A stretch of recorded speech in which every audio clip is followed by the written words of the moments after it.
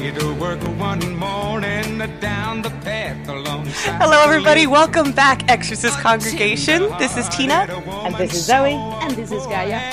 And you are listening to The Devil's in the Details, an Exorcist fan TV show podcast where we rewatch all of the episodes, one episode at a time, and discuss them with each other. We also explore a lot of fun facts. We talk about the congregation as the whole, and also a biggie is, at this point, to save The Exorcist, because we are all still reeling from the fact that it was canceled, but we have not given up hope.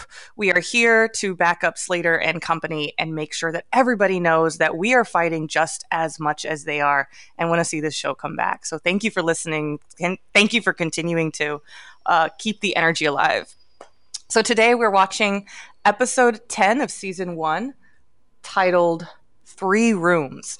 In this episode, it's the big season finale where everything comes to the foreground. We've got Tomas battling the demon. We have Marcus battling Brother Simon. We have Angela battling inside in her own demonscape, as well as Tomas battling in his own demonscape dream world. So there's just everything and the kitchen sink in this episode. So in traditional form, we're going to start with that amazing, amazing opening sequence for this finale. So we have a reminder of Thomas busting in through the door, and he's telling the demon, "Get the hell away from them." And it's just a really cool opening scene, along with the response back from the demon himself, the salesman. So where were we with this opening scene? What were our thoughts? What were our feelings? I'll stop talking. No, so many good things. I do actually love Tomas. I think it was by this point I'd stop thinking of him as kind of the green little, like, oh, you're a numpty and I want to hit you with a roll of paper. By this point I was like, you know what, actually you've grown a lot, and the fact that you've come in totally gung-ho going, actually I'm going to you know, help this family and I'm going to stand up. And then Pazuzu's all like, well, let's measure that conviction. And it's just like, splat, you're passed out. And I was like, oh, I was so on board, Tomas. I was so like, yeah, you go, boy. Oh, you're unconscious. Oh, dear. Let's hope you wake up soon. I felt bad for him. He got that big co-entrance only to be like, not bad about it. Yeah, he's just swatted just swatted like a fly. I really expected a lot more, and then it was just that energy just petered out. Like, oh nope, never mind. You look like a rag doll in the corner of the room. I think Tomas is the one character who grew the most during the 9 episodes that we already discussed. And right now, all the pawns are on the chessboard.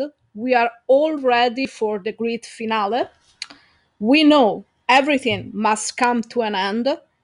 Every arc of these amazing stories must reach its conclusion. But of the whole totality of them, Tomas is the one who grew the most. Tomas is not the little lost Mexican boy anymore.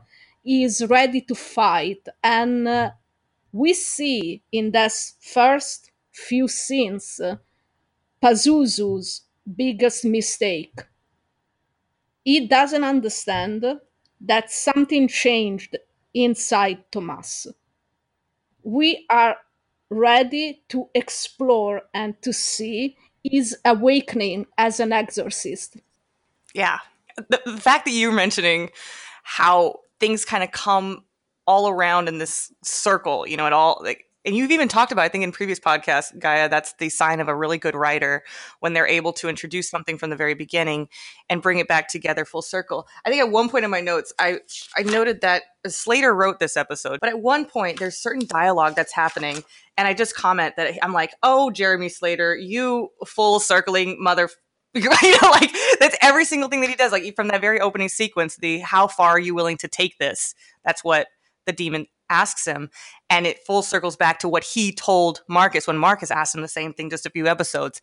As far as it goes. And it's just this constant kind of bringing it back together to the beginning, which is just, it's so beautifully done. And I'm just jumping off the couch at this point. So hyper. So excited. And also all that, like, all the, you know, it's about to get so much more worse. It's that whole, like, they've now, all of them, all the storylines have got to hit the very lowest point. You know that it's going to get really bad, and you've got that fear of, like, who is actually going to be walking out of this? Because at the moment, it's anyone's guess who's, like, I remember the first time I watched the show, I was pretty sure that Marcus was going to die, because he just had flags of, like, everything that he'd accomplished, he'd gone through, sacrificed and grown, and I thought he was going to die so that Tomas would take his place on this journey. So I was very glad that didn't happen. But the first time I watched it, I was like, there is no way this beautiful British man is surviving this show. That's exactly how I felt.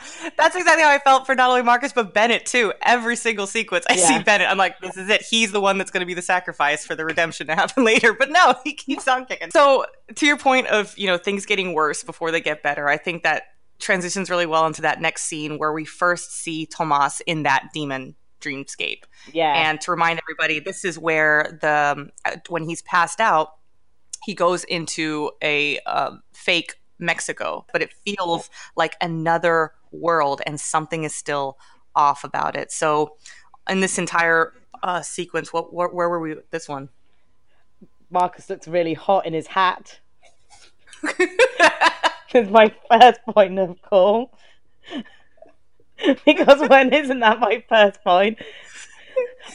I like to get the shameless, like, oogling and, like, you know, female gaze of Marcus out the way before I counter it with the heavier stuff.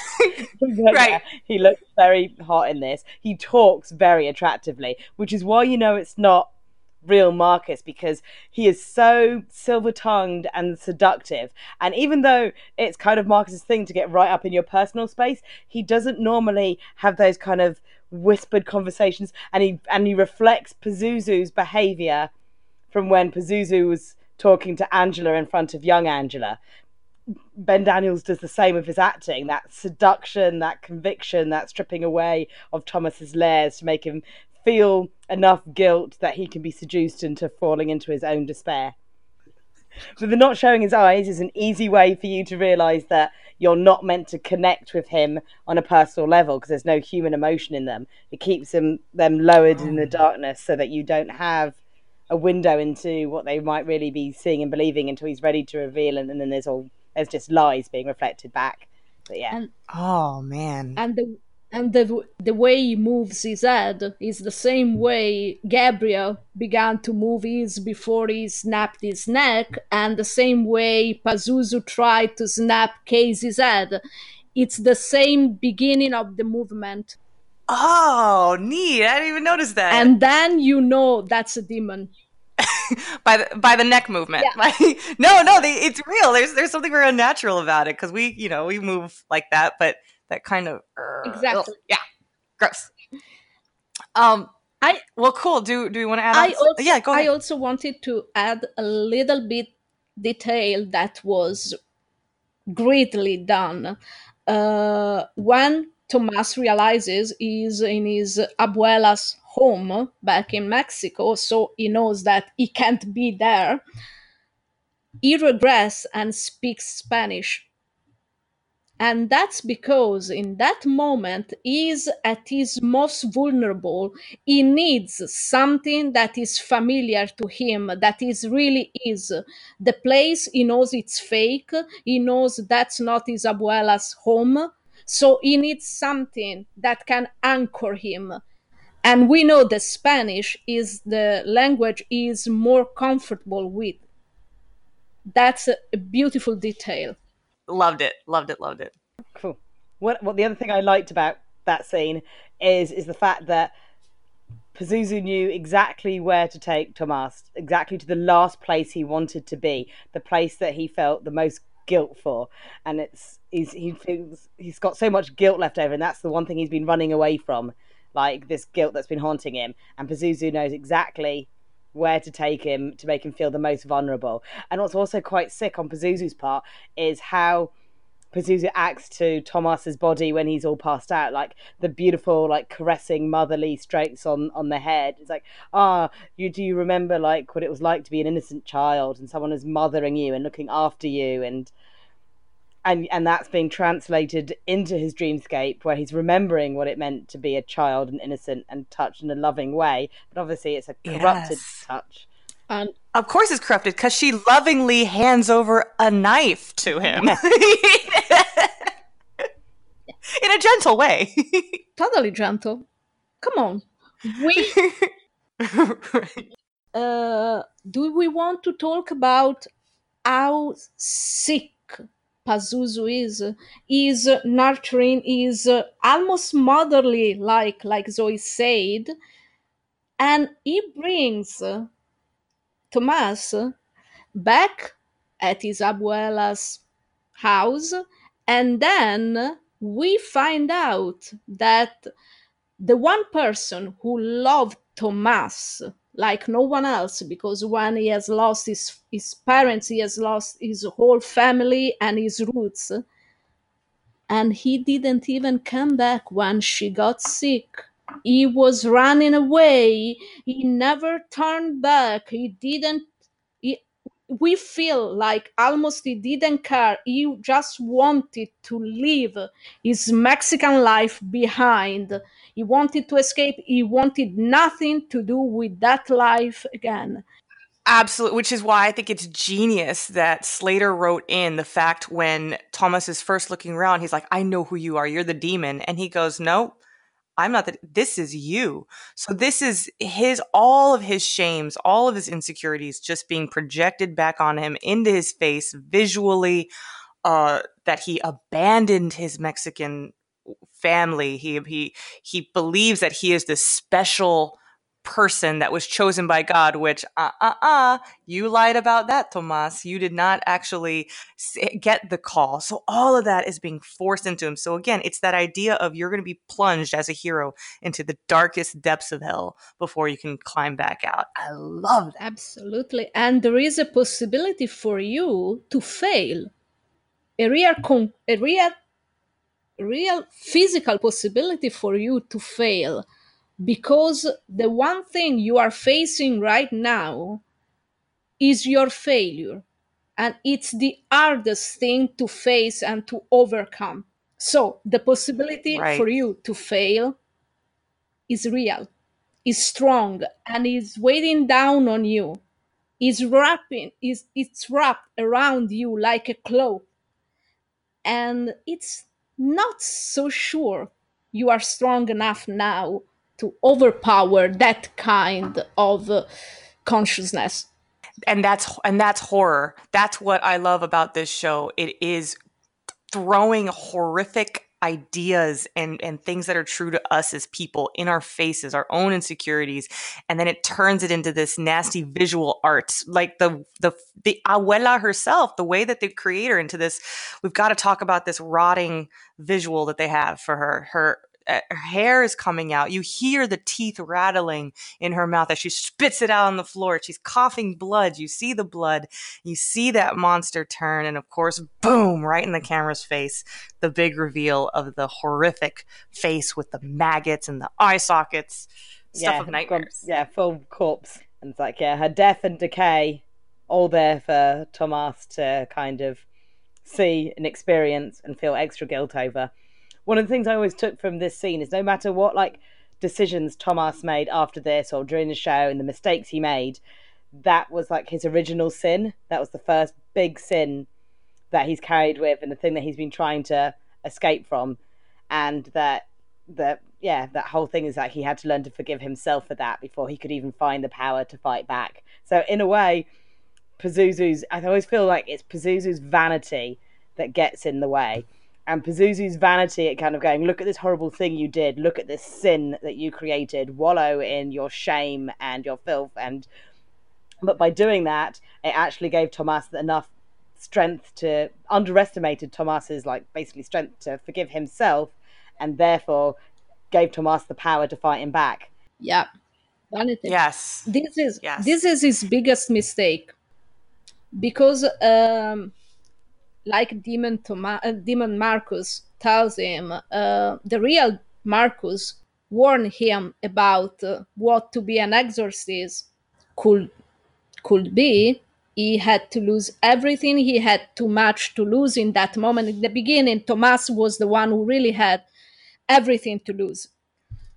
There is nothing else left for him. And in this moment, he is ready to reborn as an exorcist. Pazuzu doesn't see this moment. Pazuzu doesn't see that he is giving Thomas the weapons with which Thomas is going to defeat him. Exactly, because you have to have that darkness to understand what that light part is of you. So when Tomas is at his very climactic sequence at the end where he says, you say that I'm these things, but actually I have faith, I have hope, and I have love. I mean, that was the demon mistake number one. How could you even think that putting the disguise of Marcus was going to turn Thomas away? If anything, it's going to turn him to more into the idea of who do I love? Oh yeah, it's Marcus. Exactly. Fight for him. Yeah. I'll fight for him. He's beautiful. So I just love that, he finds that strength from things that others would see as a weakness. And that's, again, goes back to that triumph of the good over evil. And that's where I was like jumping up and screaming. And my husband's laughing at me because I got this shit-eating grin on my face. I'm like, look, he's fighting. It's all just like, oh, my notes are wonderful things about like the rise of Thomas and accepting his sins, and actually that his human failings give him strength. And I like the idea that, I know there's a quote around it, but I can't remember, but that like when you lose everything, it just shows you how much more you've got to fight for. And so like by losing like Amen. Absolutely everything and hitting that rock bottom, it's just a clear slate, and therefore you can see the good that's ahead of you so much easier and realize just like you've got to step up and get there. And I think that whole scene is so powerful for that. Amen. Yeah, because in the end, the hero doesn't fight for himself. The hero fights for the greatest good. So the hero has lost everything. He knows what it feels to lose everything, and he doesn't want other people going through the pain and sorrow and loss he felt and survived.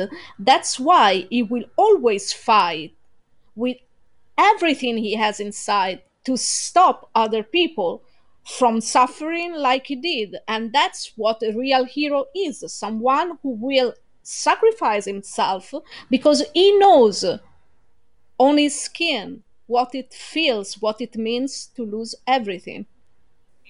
And I think this episode has two of the greatest lines in the entire series in this one episode, right to that theme of needing to keep fighting. And the one is the now famous one where Marcus is speaking with Casey at the end and says, "That's the deal we make in this world. The bastards don't get to win." And it's just, it captures everything that Tomas is doing here with Demon Marcus, with his own internal demons. It captures everything that we have with Angela Rance versus her own demons. It's powerful. And I think that's why a lot of people just, feel so deeply for this. Because if you've gone through some hard times, this is why you keep fighting. Yeah. Yeah. It's a really nice message. I think we should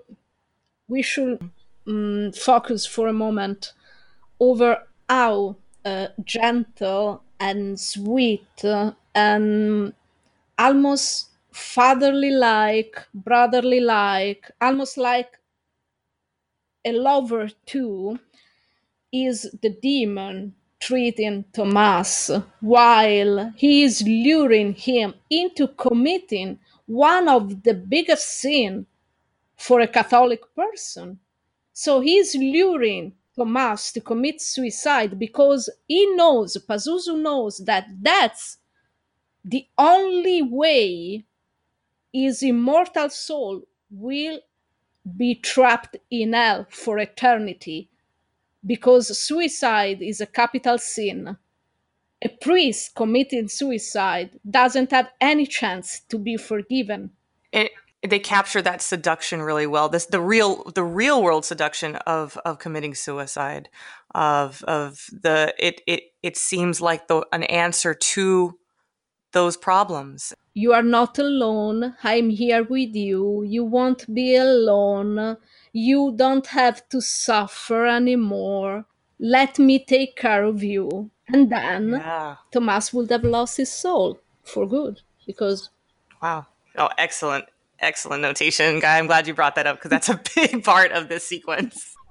Well, let's get to it then.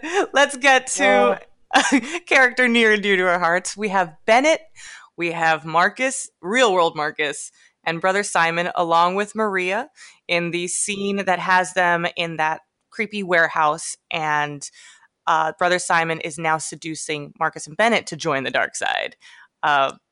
Lots happen in this in this part. Where were we here in this epic moment? But first time watching it, Bennett's alive. Like, I didn't think he was going to be alive, and I was like, oh, he's still there. He's still there. come on. Yeah, Let's be same. honest here for a moment. Demon Marcus has a lot more chances to seduce Thomas than Brother Simon has to seduce both Marcus and Bennett. Yeah. Come on, let's be honest. Let's be honest here. And yes, Yeah, how many fics have already been written with Demon Marcus seducing Tomas? I mean, countless. Countless fiction. He really wants some of that Marcus pie, but he's just like, yeah, no, Marcus is not putting out for that. He's like, no. But he does. There is a point where you think Marcus he kind of entertains what Brother Simon is selling him. He doesn't. He even at one point he looks at Bennett. He's like, no, well, he does have he's not wrong. But I read that scene in another way. When Bennett says he's lying, he says no, he's not. Marcus says no, he's not. But I don't think he's talking about the excommunication. I think Bennett doesn't know that Marcus killed his father. And that's how all his life with the church began. So in truth, Marcus is never giving Simon any satisfaction. He's just telling Bennett, no, he's not wrong. Yeah, I killed my father.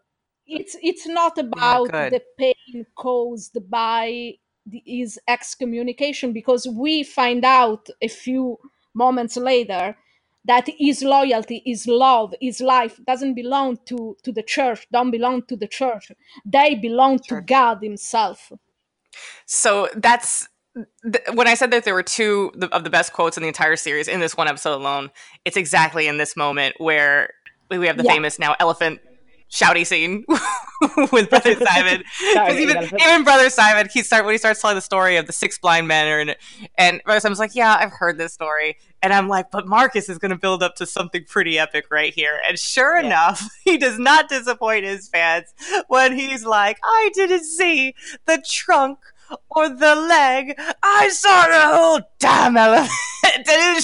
I'm going, yes. Yes. This is what I'm here for.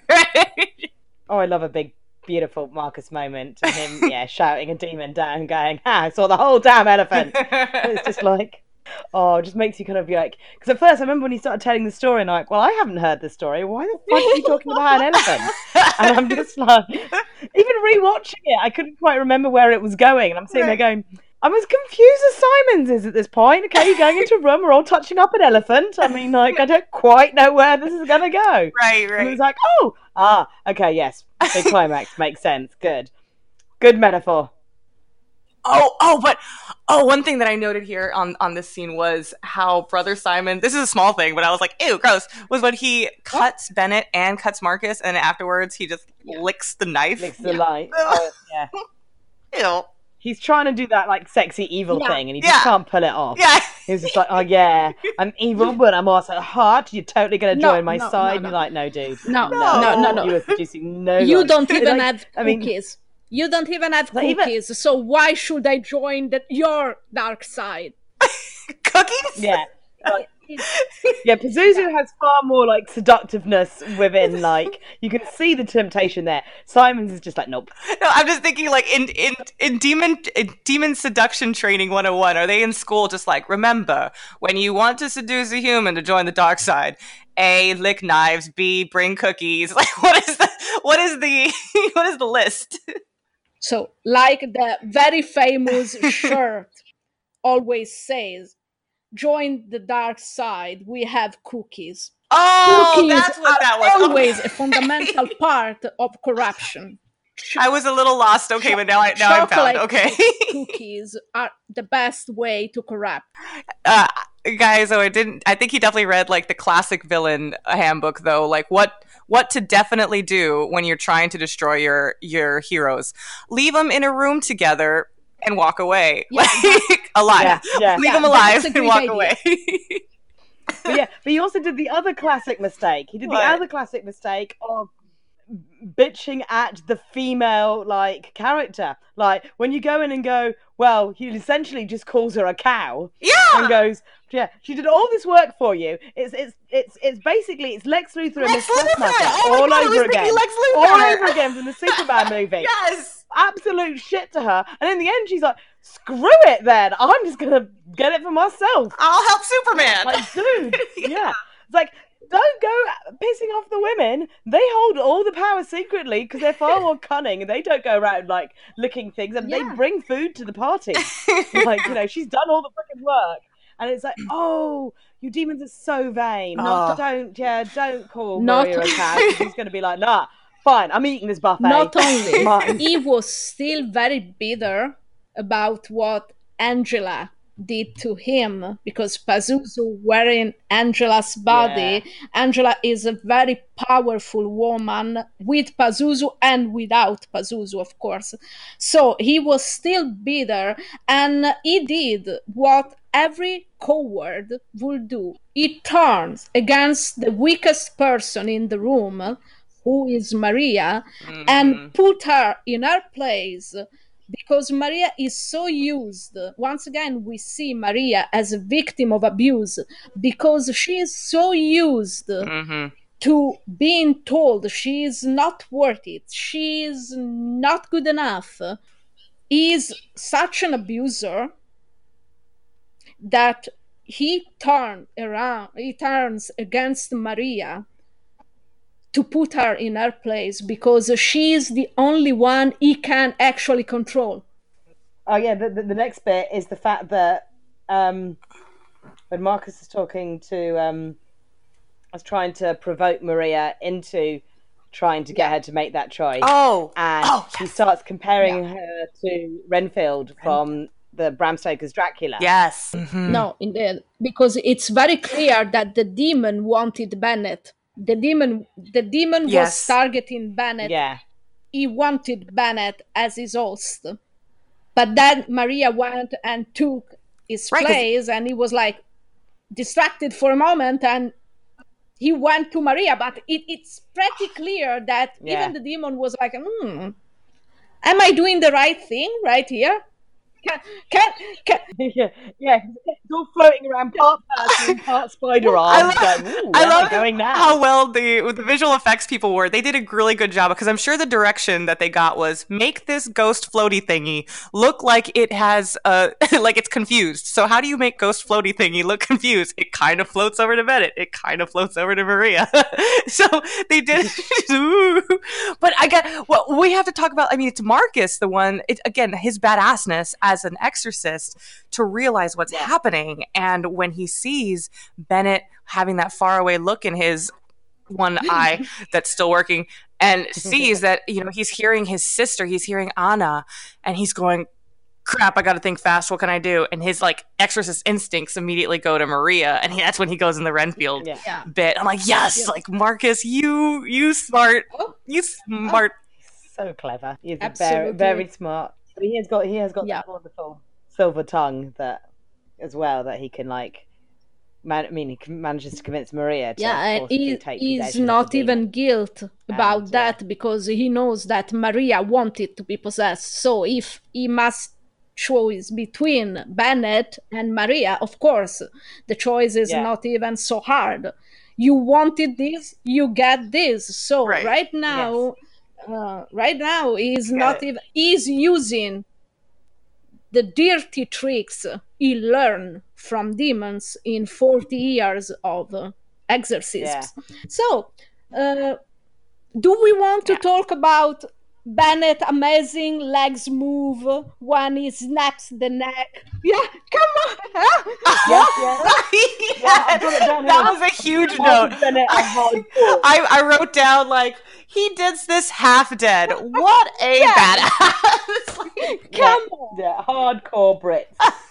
Yeah, but I did love the Marcus Bennett tag team of awesome likeness. It's like I don't know. There must be some like secret like ninja training camp in like in the priesthood because like they're like, oh yeah, and I'm just gonna break out of this chair and I'm just gonna like grab you by my legs and I'm just like, and we can do this while we've been tortured and I've got one eye, my wrists are slit, but damn, am I gonna like take you guys down?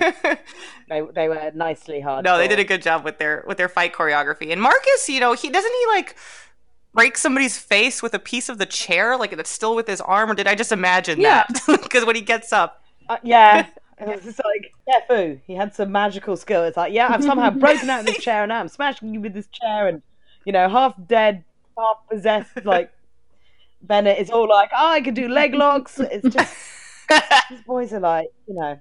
Hardcore. It was absolutely amazing. Yeah. So the next sequence we want to unpack is with Angela in her dreamscape, where she is trapped in her own internal cage. I loved how they shot this. I loved the homages that they made to other horror with when the demon Pazuzu is going through the hallway and he's scratching his hands along the wall. I'm like, thank you, Freddy Krueger homage. Thank you. Nicely done. Yeah, I wrote that note. That was what everyone thought. Everyone who knows is horror knew what was happening. Yeah. My question to you both is, why do you think, of all the different kind of sets they could have used to portray this demon dreamscape, why do you think they chose this hallway bedroom idea? That could have been anything. What horror aims to is to break and shake the foundation of your safety. A child always thinks he is safe in his own bedroom, and even when you grow up, you feel safe in the cocoon of your blankets when you lay down in your bed. So to destroy that safety, that sense of safety, is the main goal of every good horror movies. It's the sense of safety that those movies break and shake. Oh yeah, that's awesome. Yeah, bedroom has always been. Yeah, you're totally right. The bedroom has always been the safe spot in everything. You think the bedroom is where, even like other horror films, like in Scream, they're always forever running upstairs to the bedrooms. It's that instinct to go to the bedroom. And also the use of the corridor is, if you think about it, the corridor is the one part of the house where there's nowhere to hide and nowhere to escape from, because it's a corridor joined two rooms or two point an entry and exit. There's nothing that leads off a corridor. People don't put cupboards or desks or sofas, anything to get in the way. It's just a long run. So she's in the bedroom. By opening it and facing a corridor, if she goes into the corridor, she faces Pazuzu, and Pazuzu, there's no way to not. It's a completely confined space. Claustrophobic. Why a lot of horror uses tunnels. One entrant, one exit, tunneled space, and it's that whole question: is it safer to stay back in your safe space, or is it worth risking moving out down the corridor and not running into the thing that's threatening? What a beautiful image that is, though, because isn't that what life is? We can stay safe in our corners, in our homes, and not take any risks. But when you do, when you face that darkness head on, when you open that door, it's worth it. It's worth that fight, because you're gonna not only face that demon, but you're gonna be better and stronger for it. So it's exactly what Angela does. She goes from her safe space, her childhood, to being able to open the door and going, no, I'm coming out and facing you in the corridor. And Pazuzu no longer has the high ground, because now he's trapped in the corridor facing something and he's got nowhere to back out onto himself. So he's trapped himself in his own like horror of the making. So here's another question for you. So talking about him, then when she defeats him and he goes into the hall, into the bedroom, and the door gets closed on him, I interpreted that on my first watch of this as, oh, this means he's not really destroyed. He's just hidden away until, you know, season 5 when they're going to bring him back. But then in later interviews, when they were asking the writers, I forget who they asked, but somebody responded, oh, no, he's gone. He's dead. We interpreted that means he's gone. How did y'all take that? I mean, I assumed that the safe space was a place that she created to hide herself in. And when she walked out of it, she didn't need that anymore. That was something she could throw and put behind her. She literally put it behind her. So by Pazuzu being trapped in a space that she's left behind, he's gone. She's moved past that. She's locked it away. It's thrown away. She doesn't need that space. And that's why he's so scared by the end of it all and desperate to be with her, because if he's left alone, he's nothing. If he's left behind, she can continue without him, but he can't be powerful without her. So he's going to waste away like that room is going to waste away, and it's gone. I agree. Oh, interesting. That Wow. room is the place that she creates inside her own mind to protect herself, to protect her real being. It's a defense mechanism that is seen in many victims of extreme abuse and rapes. You create this safe place inside your mind where your abuser cannot enter, because that place is usually connected to a safe place you knew before your hell began. It's something related to an happy memory, an happy something that where you felt safe. So it's the sense of safety that protects the victim's mind from being destroyed. If the abuser somehow is able to reach for his victim into that safe place, into that safe memory, and ruin the sense of safety, that's when we lose the victims of abuse. So locking him into a room that is going to disappear, she claims she is finally free from him, because what an abuser believes is that his victim is nothing without him. Angela shows Pazuzu that Pazuzu is the one who is nothing without her. That's why he's so desperate to be left alone. No, that's no. The reason I'm feeling this chills is because it's so true to what happens in abuse situations. Is it's actually quite reversed. You know, that person is nothing without that victim's life and strength and spirit.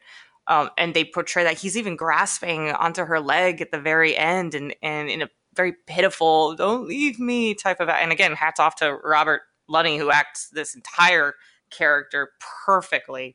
Other chilling moments that stood out was the fact that she opens the door, but she's never alone. She hears the voices of her family that are praying for her and calling out. And Casey, gosh, when she gets up and she looks at Angela's face in the real world and says, "I know it hurts. I know it," and makes that connection that I have been there too. And it's part of what allows her that strength to say, "That's right, I'm not alone in this, and I can overcome this beast." Yeah, there's also the element that I feel like when she's first locked up in that room, she's worried about talking to her family again, because she feels shame for the decision she made, and she feels shame for what her body is doing to her family out there, and she feels guilt for allowing the possession to happen. Then it reminds her that of the guilt she felt from getting possessed in the first place, and she's so wrapped up in that victim mentality that she can't hear the voice of this family that love her going,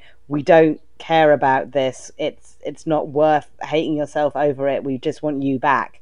And that she can find strength from that to be able to leave that room again. And the way that the family is so for each other in this final episode, they reach out to each other. Even, gosh, you've got the father whose arms are literally about to be torn away from him, and he's not thinking about himself. He's shouting at Casey Casey's about to have to make this choice. Do I either hammer my sister's leg or do I let my father have his arms sewn up? And both are shouting, don't do it. And then, of course, full circle again. They're all, for each other. And then you've got Kat grabbing the hammer and she makes the sacrifice. So everybody's constantly thinking about each other. And I think it's that perfect kind of strength through a commitment to each other that they do beautifully in this episode. Okay, so in this next discussion, we're going to speak on the kind of real world climactic experience at the very end of this episode with the Rance family battling against the demon and all those cool visuals, bringing in the different ways that things just come to a head. So many exciting things. The visual of Angela rising up in that very kind of like, way, but the lights coming through, and it's so reminiscent of the original film, and they homage it beautifully, and they've all got that power in there, and the family coming together, and all their like love and devotion and their strength is all being channeled, and the scoring is just this really kind of nice piece of scoring. It's not like dark and dramatic. It's actually quite a gentle, like it's all filled with like, I wrote it down as like it feels like a warm embrace, and it's like all this darkness is descending, but the song and the choice of music just feels like they are trying to embrace and come together and just be warm. And Pazuzu's just obviously losing it because it can't combat that kind of level of like love and respect. Oh my God, yes. And one of the notes I made on this scene is that there's all this shouting, aggressive kind of tactics that Tomas is using in his prayers. The family starts chanting the Lord's Prayer. And then at the very end, when she's finally about to turn back into her normal self, Tomas transitions to Mother Bernadette's prayer of "You are forgiven." Yeah. And I was like, if that ain't the perfect juxtaposition of a kind of aggressive male form of attack with alongside the strength of the female version of attacking this demon, then I don't know what is, because it's just done in these highs and lows. It's a balanced, that's the word. It's a balanced climax. Yeah. And at the same time as that's going on, the beginning of the Pope's procession is going on. So you're feeling all that love of the spectators going, yay, the Pope is arriving, and everything should just be just like love and goodness. And yet it's kind of, they're both teetering on the edge because Pazuzu's not letting go, and he's going to do his last FU with trying to snap Angela, and us going, oh my goodness, is she dead, to the fact that Simons walks up in front of like the Pope and you're like, oh my goodness, everyone's hearing that weird frequency of doom, and we're like, oh, this is not going well. I think Angela might be dead, and I think the Pope's about to be killed. Like, it's like, ooh. And the music is trying to make me feel for hope. The editing is also beautiful because in the moment, Tomas points out that the fallen are forgiven. We see Marcus, who fall from grace because he was excommunicated, killing the man who wanted to kill the Pope, saving the Holy Father. So at some point, everything comes to the rightful conclusion. The fallen are forgiven.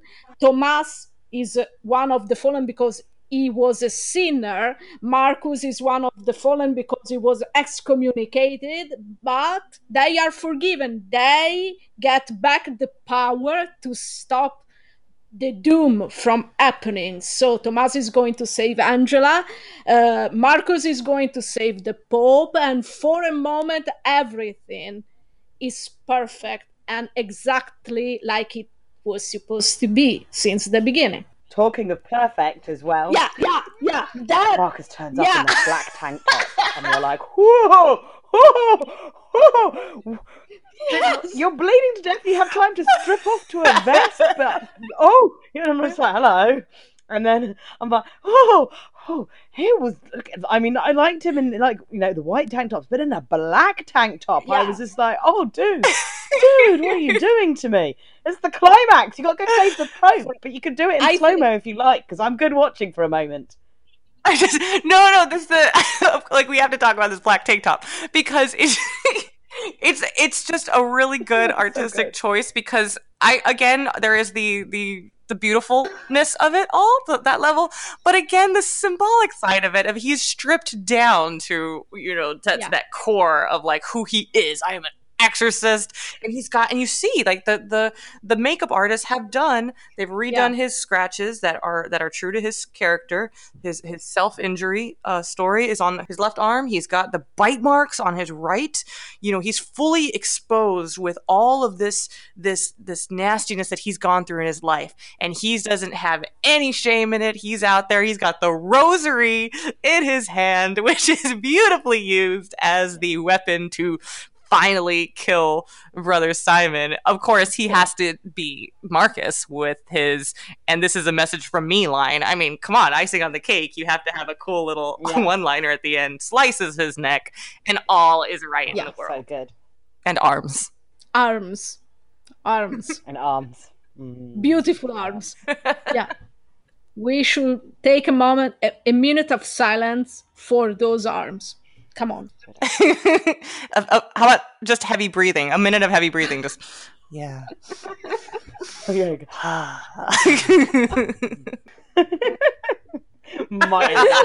feel. No, that's actually going to be the opening. This is the opening of this episode. As hyperventilating his arms, the black tank top. But I was like, oh, I forgot how good that looked. Well, we could also focus for a moment on Tomas being finally ready to leave everything behind, to ask Marcus to train him to be an exorcist, because he finally realizes that his real call finally came. Why? When Marcus asks him why, and Tomas tells him, because the moment I defeated the demon, I saw God's real face. Marcus knows he cannot leave Tomas behind. Marcus sees a new himself in this new Tomas, and he was alone. He was 12 years old when the call came for him, and all his life he was alone. We can suspect that his mentor wasn't as good as an exorcist like Marcus was, so he basically went through his whole life alone. He knows his new mission right now is to teach Tomas to be an exorcist, because no one ever took the time to teach him, and we know his life wasn't an easy one. That doesn't mean that Tomas' life will be easier, no, but at least Tomas will have someone by his side, and it's something that no one did for Marcus. So let's enter the writer's room. I know, Zoe, you had mentioned that you had a piece to discuss here, so I'm going to throw it over to you. Cool. Basically, it's my obsession of color palettes. This episode is just like, oh, look at all the colors. But it's obviously any scenes in the house that has that grayscale coloring. So like Pazuzu and the Rance family, it's those grays and everything is muted tones, and that like those feelings of coldness, and like this is not a place that you really, it's not, there's no warmth because it's all being sucked out of there because bad things are going down, to the place that, as you said, like when Tomas is in his dreamscape, it's got those kind of like colors as if you're living in a place where a lot of sun comes through the window. So it's like it's old and it's rustic colors, so you know that it's a past place, it's a foreign place and a warm place.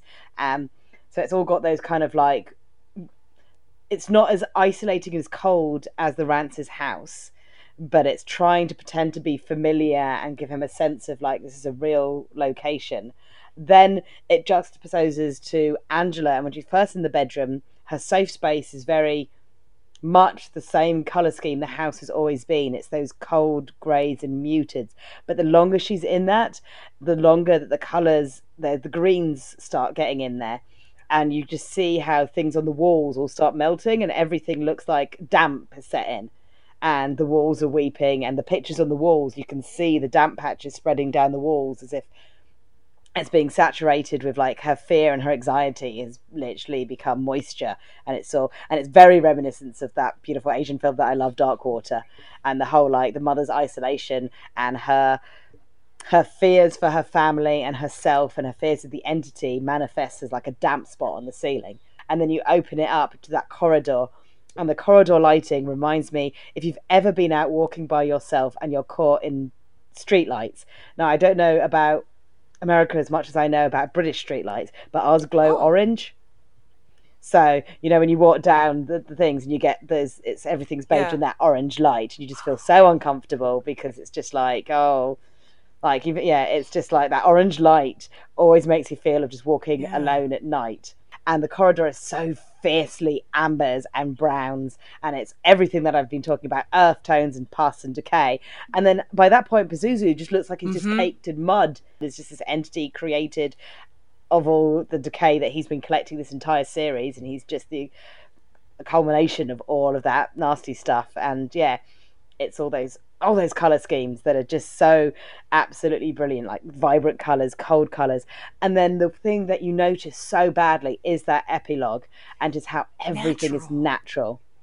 There's been no filters have been put on the lenses. It's one of the few times that there's no filters. So they've not muted any of the colors, they've not reimbursed any of the colors, and everything just looks fresh and real. Is it autumn? Is it autumn, like fall good. colors? Yeah, it's fall colors, but rather than like the decay part, you can still see the greens and the ground. It's everything that people love about autumn. It's how colorful and beautiful the autumn season is. And you just like, after seeing so many cold grayscapes, earthy, pussy, dark space, and harsh lighting, it's just naturally lit without filters on the camera. It's just, that's what nature looks like. That's like a literal breath of fresh air. And it's just like, and I just love the fact that for that last scene they just went, and here is natural lighting. Oh, that's all awesome. Is good in the world. Zoe, thank you. No, that puts a whole new light, no pun intended, onto this whole way that they have chosen the ambiance here. That's again, skills, incredibly skillful cast and crew. This crew is absolutely just amazing. I have the meaning of number 12. Oh yes, the number. Because we during this episode we hear Kat remind Pazuzu that at 12 years old defeated him, and we know Marcus was 12 when he faced a demon for the first time. So this is not a case. It's not a number chosen by chance, but it's a number with a very precise meaning in the Catholic numerology. 12 is the number of totality, 12 apostles who represented the 12 tribes of Israel, the heavenly Jerusalem that will come when the judgment day will come, will have 12 doors represented by 12 angels. But it's also the number of maturity.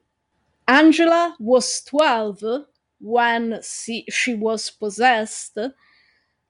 Angela will become the maturity and the foundation of her own family.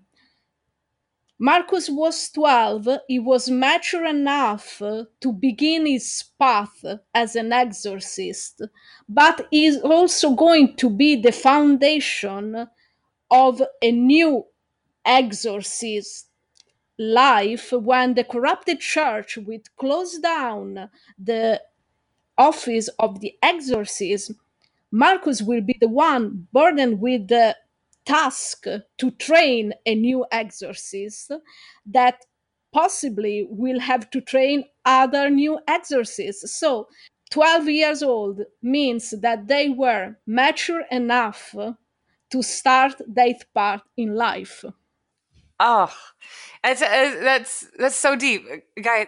Thank you so much, because I think of it just simply as like with the beginning of teenager world, and you're going through your own kind of puberty transitions, but it has so much more meaning biblically too, and historically.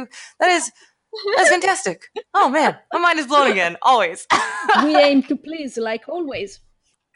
In this next segment, we're going to talk about our fun facts and how we are also still campaigning to save The Exorcist, give you updates on where the fandom is with that, because we are still fighting. Did you all know that, I think this is a common knowledge for fan kind of thing, that only Gina Davis and Jeremy Slater knew about that twist that was happening with her being Regan the whole time? Did y'all know that they were the only... Yeah, that's a common one. So apparently I found in an interview with Robert Emmett Lunny, the actor who plays the salesman, that he also didn't really know who he was playing until later. Yeah, well, he knew that he was going to be a demon, really? But I guess better to quote him. He said, I didn't know that what I was getting myself into, but it allowed me to be truthful to the script at hand and not to fret over playing an iconic character from horror legend, which I think was interesting, because he's which I think a lot of the cast did, is they entered into these roles just kind of going, okay, let's try this out. I didn't know it was going to be this deep, but then when you get thrust into it and it challenges you to be in this person, in this character of something so different from who you are. I just can't imagine what that felt like. It must be like the coolest experience as an actor. The second fun fact is, it's from Bloody Disgusting, is on Marcus's sexuality. Ben Daniels talks a little bit. So for Marcus's sexuality, whatever it may turn out to be, it has no shame attached to it. This is his words, Ben Daniels. He says, it doesn't bother him. He doesn't see it as a sin. I think Marcus, as well as having his own version of the Bible, has his own version of Catholicism. So he basically is speaking a bit to how the demon is never able to use his sexuality against him. I think we've talked about that, and we got that feeling from watching him live this character, but it was cool that that's how they approached it. This isn't something to be ashamed of, and it's just who he is. And but it's not his entire identity as well. So I think it's cool to hear it direct from the actor as well. As far as the Save the Exorcist campaign update, to those listening, do know that this coming Wednesday, so we have weekly Wednesday social media campaigns where we are each focusing on a different streaming service. Last week was the Hulu campaign, so a lot of people were tweeting, writing letters to Hulu. But this Wednesday, which is going to be May 23rd, 2018, is our Amazon Prime social media focus. So the way that people can participate, if you would like to help with this campaign, is to tweet at Prime Video. Use the hashtag Save the Exorcist. Use the hashtag Prime Save the Exorcist. And in addition, if you want to find more details to how to participate and how you can help, go to the Tumblr at Vulcantastic, and she'll have all those social media campaign updates for you.